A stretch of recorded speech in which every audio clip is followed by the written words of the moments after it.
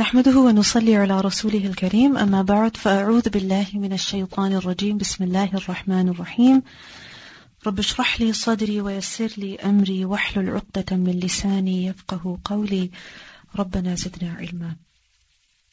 باب إيجاب التكبير وافتتاح الصلاة.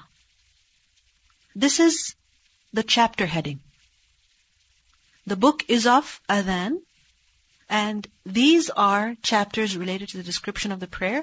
The first bab is of Ijab al-Takbiri wa iftitah al-Salah. Ijab. What does Ijab mean? Ijab is from wujub. Waw, jim, ba. Wujub, wajib, meaning to be obligatory. So Ijab meaning the obligation of. The obligation of what? What is obligatory? What is Imam Bukhari proving? The obligation of takbir. What does takbir mean? To say Allahu Akbar. Takbir is to say Allahu Akbar. It is from Akbar, right? Kaf bara. So takbir, to say Allahu Akbar. So the obligation of saying the takbir, waftitah as-salah. Wa and iftitah. Iftitah is from fath. What does fatah mean? To open. Al-Fatiha, the opening, the beginning. The opening of something means its beginning. So iftitah as-salah, meaning the beginning of the prayer. Meaning what has saying the takbir got to do with the opening of the prayer, with the beginning of the prayer? And Bukhari says, the takbir is wajib. You have to say the takbir in order to begin the prayer. If a person does not say the takbir, his salah is not complete, because he never really entered the prayer. He never really began the prayer. And once a person says Allahu Akbar, then he has entered the salah. Then he has to leave everything behind. He has to forget about everything else. And he is in the state of prayer. You see, until you say Allahu Akbar, you can look up, you can look right, you can look left, you can be fixing your hijab, you can be talking to somebody, even if you're standing on your prayer mat, even if you're standing in the row. But once you say Allahu Akbar, then what happens? Silence. Then what happens in the masjid? Everybody's standing straight. Why? Because they have entered the prayer. Now what's the evidence of this? That salah begins with Allahu Akbar. What's the evidence? Imam Bukhari uses several ahadith. What are those ahadith? Let's look at them.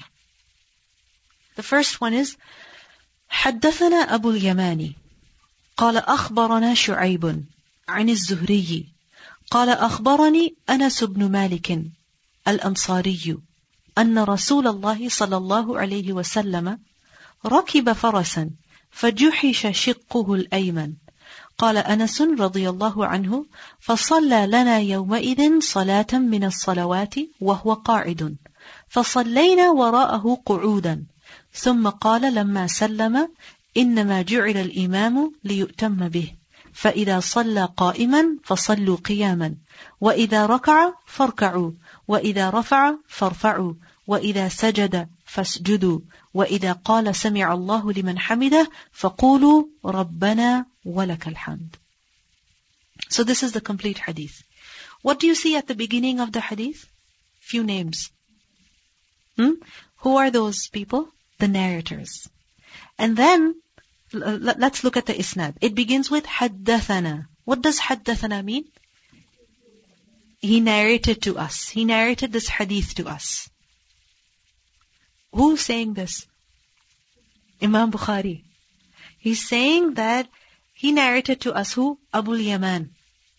Abu al-Yaman. So what does it show? Abu al-Yaman was one of the teachers of Imam Bukhari.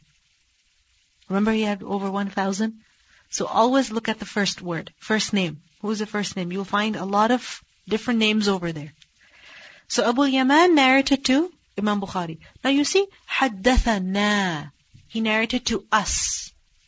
What does us mean? That Imam Bukhari was not the only person sitting before Abu al-Yaman. There was a group of students. And to those group of students, Abu al-Yaman narrated this hadith. Okay? قال أخبرنا شعيب. Abu al-Yaman said that Shu'aib informed us. Shu'aib informed us. Now, there is a difference between حدثنا and أخبرنا. In hadith terminology, there is a difference. And later on, you see, عن الزهري, from الزهري. Okay? Now, these differences, inshallah, you will learn in علوم الحديث. That when a muhaddith says حدثنا, or when he says عن, or when he says أخبرنا, what does he mean by that? What does that tell us about the method in which he received the hadith from his teacher? Okay? Inshallah, you will learn these details in علوم الحديث. So, he took hadith from الزهري, who said that أخبرني أنس بن مالك. Who's Anas ibn Malik? Al-Ansari. Who is he? A Sahabi, a companion of the Prophet ﷺ. So, just look at these names now. Anas ibn Malik is the Sahabi. So that makes Az-Zuhri who? A Tabi'i. Okay? And that makes Shu'aib who? A Tabi'i. And that makes Abu al-Yaman the generation after that. So how many people between Imam Bukhari and the Prophet ﷺ in this chain? First Abu al-Yaman, secondly Shu'aib, then Zuhri, then Anas bin Malik. How many? 4. Only 4. So Anas ibn Malik radiallahu anhu, he narrated that Anna Rasulullah sallallahu alayhi wasallam, that the Messenger of Allah sallallahu alayhi wasallam, once he rakiba farasan. He's narrating an incident over here. Notice, he's not mentioning the statement. First, he's mentioning an incident. He's saying that the Prophet ﷺ rakiba. What does rakiba mean? He embarked, he rode. He rode on what? Farasan, a horse. He rode a horse and fajuhisha. Fajuhisha shiqquhul ayman. Juhisha is from the root letters Jim, Ha, Shin. Yes, we haven't said bye to root letters. Okay? Even though you have completed your Ta'lim al-Quran, root letters, knowing the root of the word is your lifelong companion now, inshallah. Okay? So, for Juhisha. Juhisha is basically when the skin gets scratched or scraped, the abrasion of the skin. And this basically happens when you have an injury. So, for example, a person running and all of a sudden falling. So what happens to the knee? It gets scraped. What happens to the elbow? This is what life is about, right? Especially for children, that they're constantly getting hurt. Their skin is getting scraped. It's getting scratched. So this is what Juhisha means. So the Prophet ﷺ, Juhisha, it was grazed. What? Shiqquhul ayman. Shiq, his side. Which side? Al-ayman, the right side. So what does that mean? The Prophet ﷺ had an injury. He was riding a horse, he must have fallen and he must have injured his right side, and especially his right side. Imagine his right side, it got scratched from many, many places. The skin, it was grazed from many, many places. And obviously if a person has been hurt in this way, then performing salah, standing, may be difficult. Right? قال أنس رضي الله عنه, Anas رضي الله عنه said, فصلى لنا يومئذ صلاة. So one day, the Prophet ﷺ prayed with us. صلى لنا, he prayed for us, meaning he led us in the prayer. يومئذ, one day. صلاة, a prayer. من الصلوات, from one of the prayers, meaning one of the 5 daily prayers.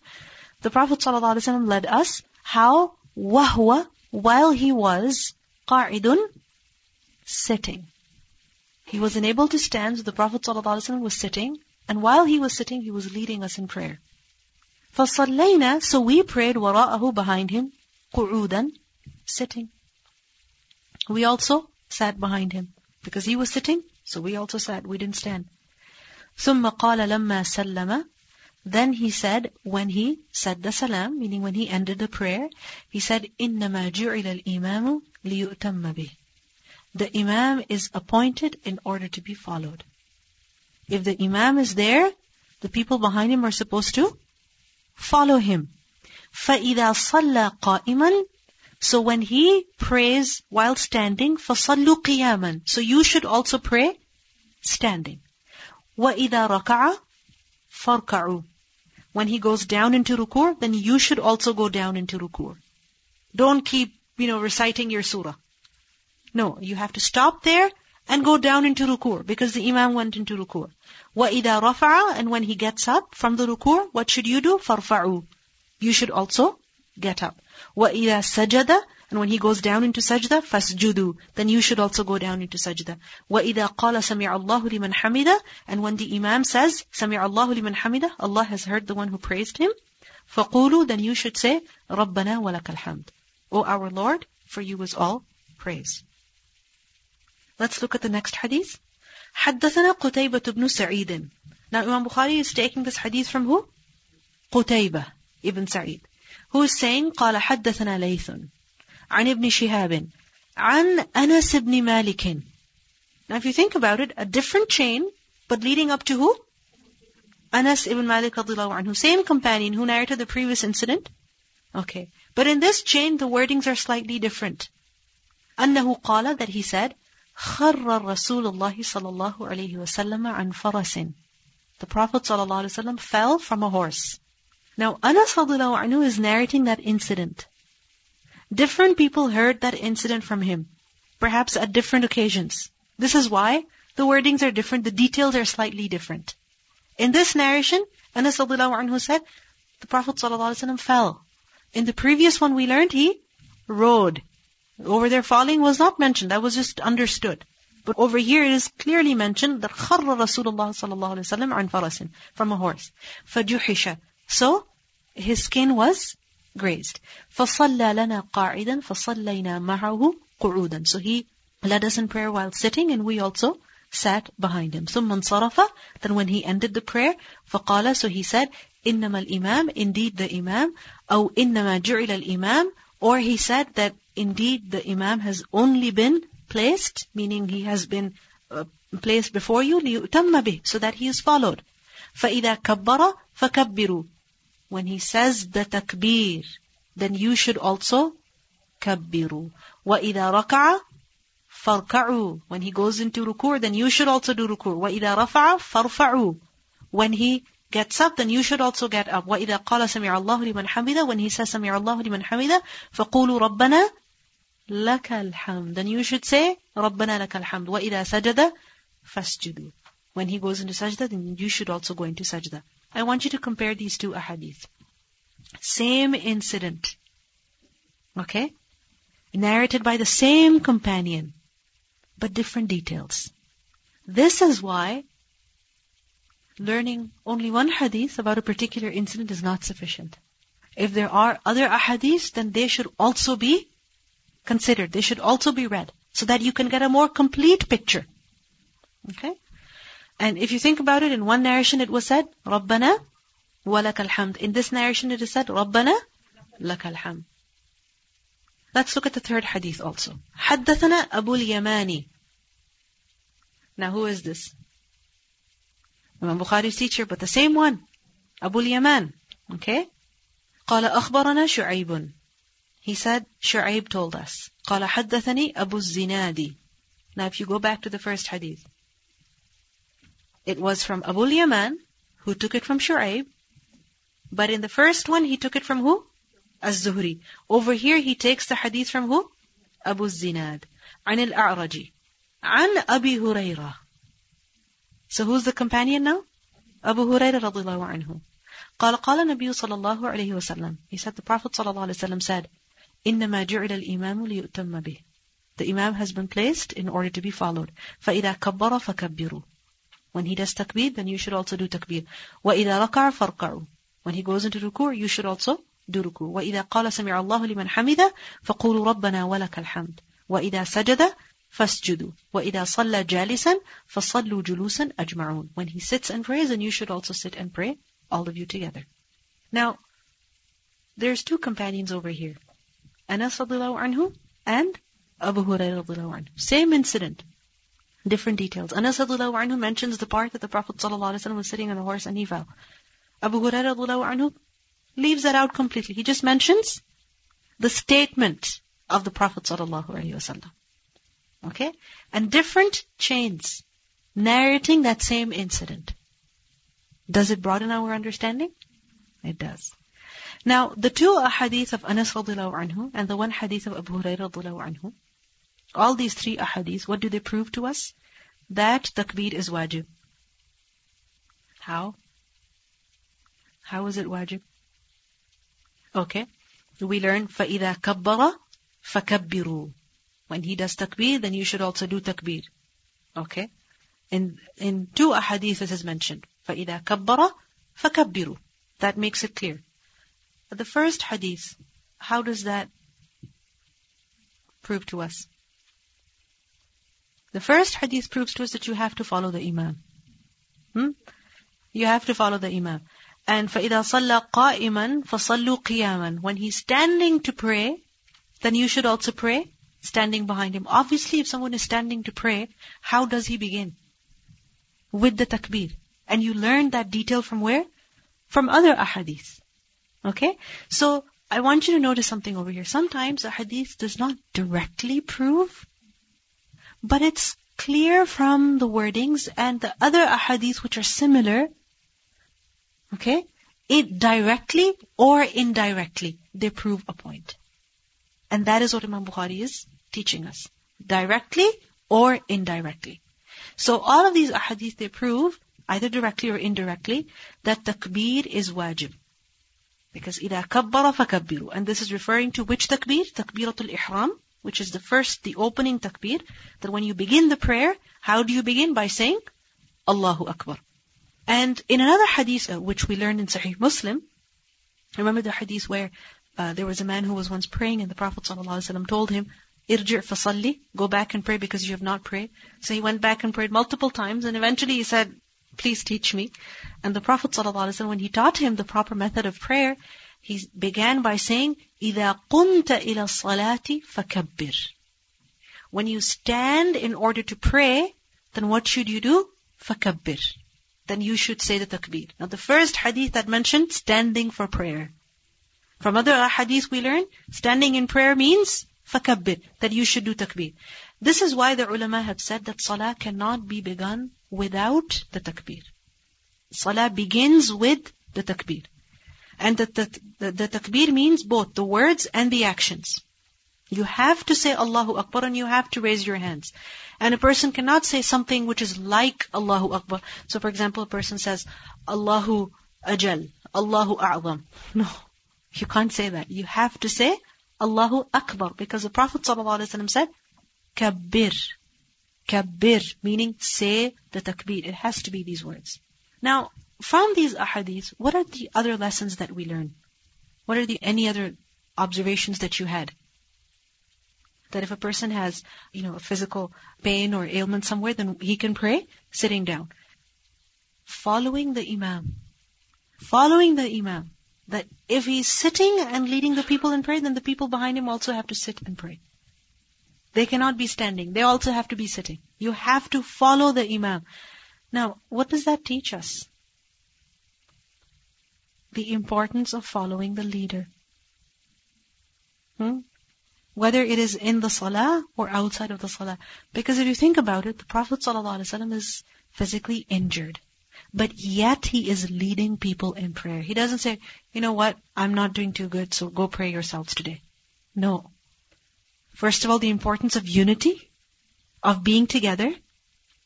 The importance of praying salah even when you're physically injured, you're physically wounded. And then being together, no matter what's going on in your life. Many times it happens that we're having a personal issue, we're having a personal problem, but other people have to suffer because of that. No. When everybody has to be together for a certain cause, yes, one person has an issue, another person has a different issue. But when we have committed to a cause, then we are going to come together, regardless of what's going on in our lives. And we learned this from the way of the Prophet ﷺ. It didn't matter whether his entire side of the body was scraped, it was wounded. It was time to pray. It was his commitment to lead people in prayer. He led people in prayer, even though it was difficult for him. And you see, the Sahaba, they're praying behind him. And the Prophet ﷺ says that if the Imam is sitting, you should also sit. Now, sometimes it happens that the leader, they have an issue, they're incapable of doing something, But you have that capability, you have that ability. But what do we learn here? No, but if his means are less, then you have to limit yourself over there also. Sometimes the leadership of certain individuals seems restrictive. That if I have to be with them, then I feel very limited. I don't want to be controlled. I'd like to have my freedom and my authority to do whatever I want. But the thing is that this is what leadership is about. If each person goes on making their own decisions and following their own desires, then can people be together? No. Can they ever be united? No. For example, in a household, okay, who's the qawwam? The husband, which means that every major decision, he makes it. He has to be consulted. But if the wife says that, no, even I work and I also make money and I also have my own life and I can also drive and I can also go places, I can make my own decisions, then what will happen? The husband is bringing dinner home and she's also bringing dinner home, and which is rare. Everybody has their own life, own decisions. The husband says, no, I'm going to get this couch, and the wife says, no, you know what, I don't need to consult you, I'll just go buy a couch myself. And all of a sudden you have a pink couch and a yellow couch in the same living room. It's not going to work. Life is going to be a mess. So, you do have your freedom in many matters and many affairs, but in certain matters you have to accept the leadership of others. Even if it may seem restrictive, but you have to accept it. And this is a lesson that we learn from Salah. The Imam is not able to stand, and you have to respect that. And out of that respect, you also have to be sitting, because you have to follow the Imam. Because if you're not following, you're not going to be on the same page. You're not going to be together. That unity is going to be missing. Look at the Prophet ﷺ's hirs for unity. How much he wanted the ummah to be together. Because unity is strength. That even in prayer, be together. Not that a person says, you know what, if you can't stand, I'm going to stand. You don't agree with me, fine, I'll go my own way. What is our problem today? That every person, mashallah, headstrong, if they don't agree with the other, bye. But will any kind of work, can it grow like this? Husband and wife, are they ever together, always on the same page? No. You have differences. Always. And it's very important to learn this life skill, difference management. That you learn to manage, the situations in your life, despite the differences that you may have. It's a very important skill. And this skill, Salah teaches us. You will always come across people whom you differ with. You see things one way, they see things differently. Another important lesson that we learn from here is that bad things can happen to good people also. And that's perfectly normal. This is what life is about. The Prophet ﷺ, being the Prophet of Allah, he's sitting on a horse and he falls and the entire side of his body is scraped. When I was reading this hadith for the first time, I was kind of shocked that really the Prophet ﷺ got injured? No, I don't want that injury to happen to him. Because we view things very differently, that if someone gets physically injured or they have a physical problem, then they must be very sinful inside, or there must be, they're being punished for some sins. Okay, possible, because every human being is sinful. All the children of Adam make mistakes. But just because someone is suffering from a problem, don't think that they are extremely evil and they're a hypocrite and they are this and that. No. Always think positively about others. And even yourself. If you are suffering from something, don't think that you are an absolute loser and there's no hope left for you. No. Bad things, trials, they're a part of life. Allah subhanahu wa ta'ala is testing us. That what is our reaction at that time? What are we doing in that state of injury, in that state of pain? That is the Prophet ﷺ in that state of injury, is he still leading the people in prayer? And we see that the Prophet ﷺ, despite his hardships, how he led people in prayer even when he was physically injured. At this occasion and at many other occasions. Previously in Kitab al-Salah, we have learned about many ahadith about the end of the Prophet ﷺ's life. That how in his last few days when he was extremely ill, even then he tried his best to come and lead the people in prayer. He had very high fever. He was unconscious. He asked that water be brought to him so that he could do wudu. He did it. Again, he felt unconscious. He asked that water be brought so he could, it could be poured on him. It happened. And again, he felt unconscious. He attempted many times to lead people in prayer, but he realized that it was beyond his capacity. And then he sent word that Abu Bakr should lead the people in prayer. So, hardships, trials, they're a part of life. And Allah subhanahu wa ta'ala tests as to how obedient we are in good times and also in bad times. When we are suffering and also when we're happy. How consistent are we? Because it is these, different situations that really demonstrate the faith that we have, the love that we have for Allah, the fear that we have for Allah subhanahu wa ta'ala. Also, one more thing I want you to observe, that in these different narrations we learn the words رَبَّنَا لَكَ الْحَمْدِ and رَبَّنَا وَلَكَ الْحَمْدِ. Now, which one is correct? Both are correct. And when both are correct, what does it mean? That we should use both? Don't limit yourself to only one. So say رَبَّنَا لَكَ الْحَمْدِ and also say رَبَّنَا وَلَكَ الْحَمْدِ. Alright? Because when you find different versions of different adhkar, then what is best that you use all of them. You say all of them. Because variety brings beauty also. So is this bab clear? Okay. Next bab. Bab رفع اليدين في التكبيرة الأولى مع الافتتاح سواء. رفع. What does رفع mean? To raise. اليدين. Of the two hands. So the raising of both hands when في التكبيرة الأولى. In the first takbir. And what is that first takbir? When you begin the prayer. Okay.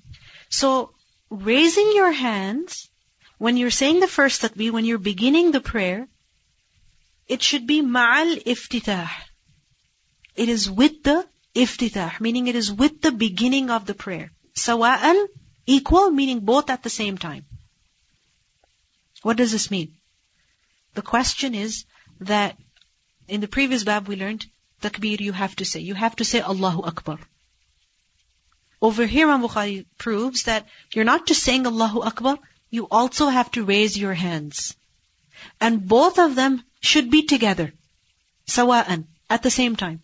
Not that a person is just standing there and he says Allahu Akbar, and after a few moments, or he says this, he moves his hands up, and folds his hands on his chest, and after a few moments says, oh, Allahu Akbar. No, both of them have to be at the same time together. This is how the salah begins.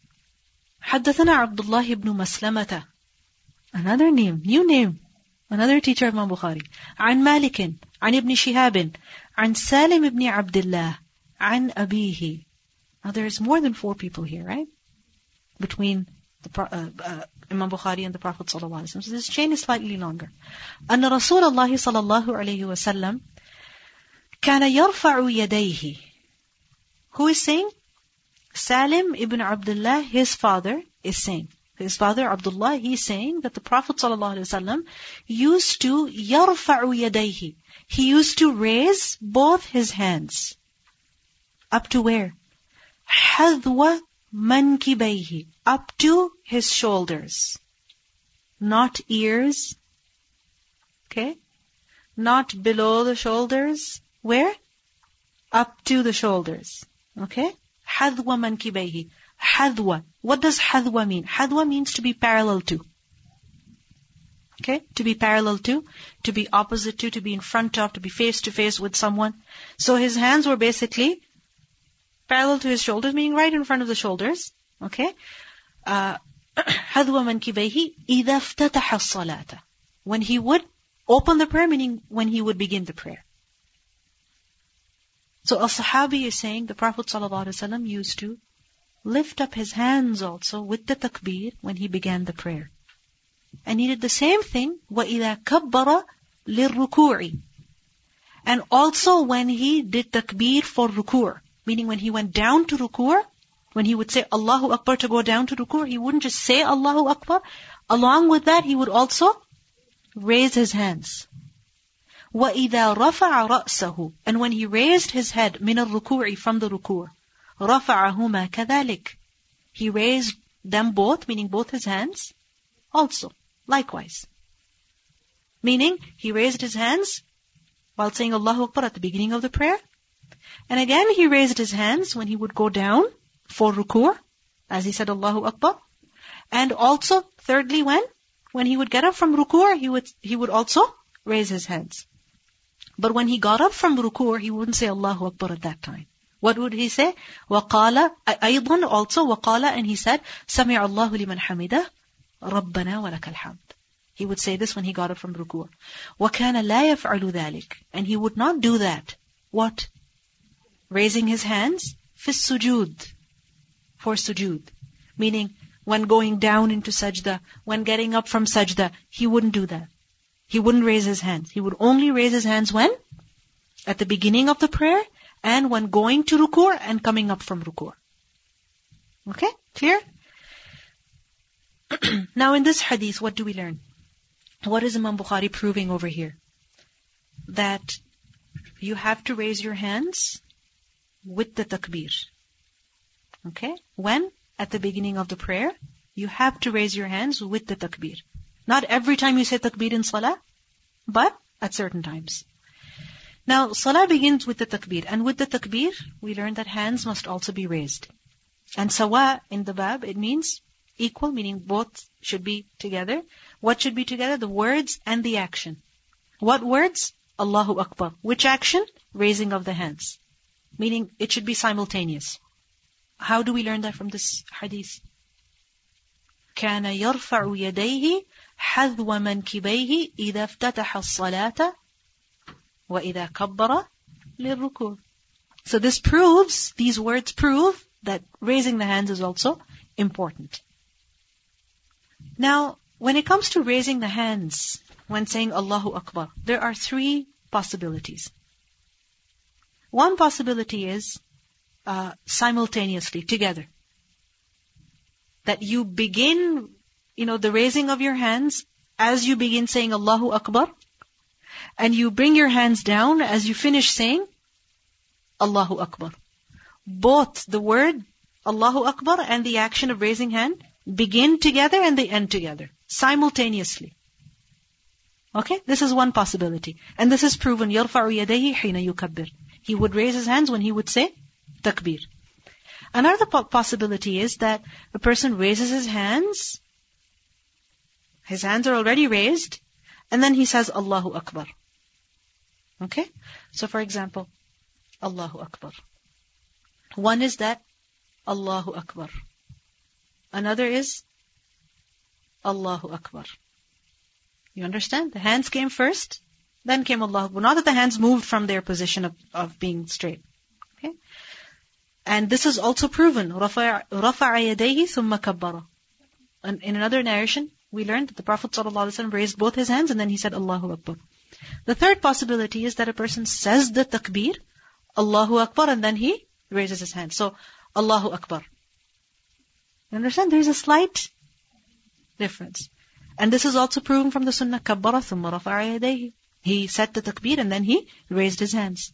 So what do we learn from all these different reports that I mentioned to you right now? The matter is very broad, in the sense that just because your takbir and raising hands were a second apart doesn't mean that your takbir was improper. It's natural. It's natural because salah is not mechanical, right? It's not mechanical. It's natural that as you're saying Allahu Akbar, sometimes it's going to be exactly at the same time and sometimes it's going to be a slight difference. So, no big deal. As long as they're about at the same time, it's no big deal. Clear? Okay. Now, in this hadith, we also see that the Prophet ﷺ did not raise his hands when going to sujood. Now, this means that even for sajda tilawa, when you're going down from qiyam to sajda, you're not required to raise your hands. Many people do that. Many people do that. That behind the Imam when they're standing, and the Imam says Allahu Akbar, they raise their hands and then go into sajda. No. Before sajda, there is no raising of the hands. You go directly into sajda. And you see, it is more, literally kharra. Like falling into sajda? It's like right there. You go down to sajda. You don't even have time to raise your hands. Just go straight down into sajda. You just fall, prostrate. Now, there is a question. What is the wisdom of raising the hands with the takbir? Why? Why do we have to do that? Firstly, why say Allahu Akbar at the beginning of the prayer? What does Allahu Akbar mean? Allah is just great? Greatest.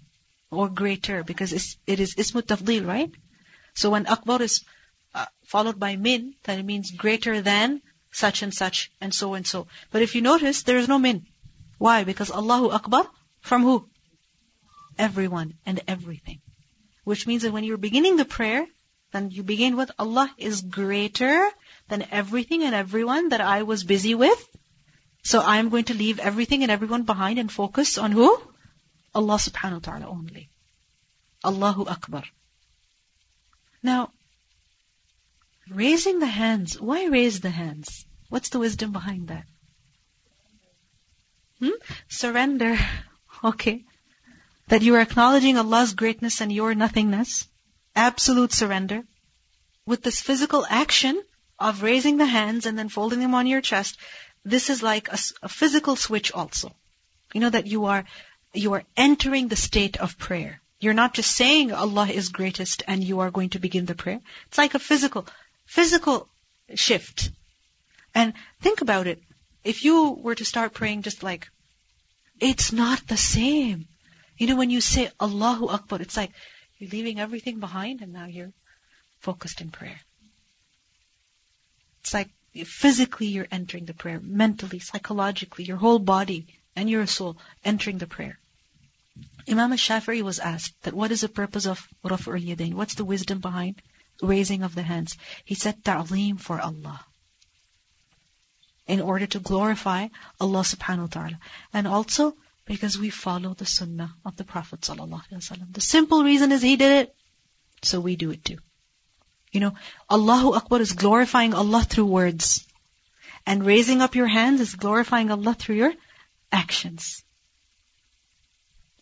Also, some scholars have said that a benefit is that when the Imam says Allahu Akbar, and at the same time he raises his hands, then the person who is deaf, who cannot hear, he saw the physical action. And the person who is blind, he didn't see, he heard the words. You understand? So everyone knows Salah has begun. And many times you may have noticed that, you see someone going like this, you don't really hear them. When a person is praying individually, just because you see them going like this, you know that, they're praying. Because from the back, you can't really tell. But when you see them raising their hands, you know that they are entering the state of prayer. So there is wisdom. So inshallah, we will conclude over here your homework. Your homework is to read out loud. Read out loud. What? The ahadith in Arabic. Read out loud. And don't think about how you sound. Okay? Don't worry about making mistakes. You will make mistakes. It's okay. No big deal. But unless we try, how are we going to improve? So if you feel more comfortable, shut the doors. When you're all alone, then read. But you have to read. Okay? Promise? Inshallah. You have to read. Inshallah. And in your groups also, you're going to read. So for today, this is the only homework I'm giving you. Read and practice the Arabic text, because the better you know these words, the more familiar you will be with hadith. Inshallah. And inshallah, you will have your groups in which more revision will be done. Inshallah.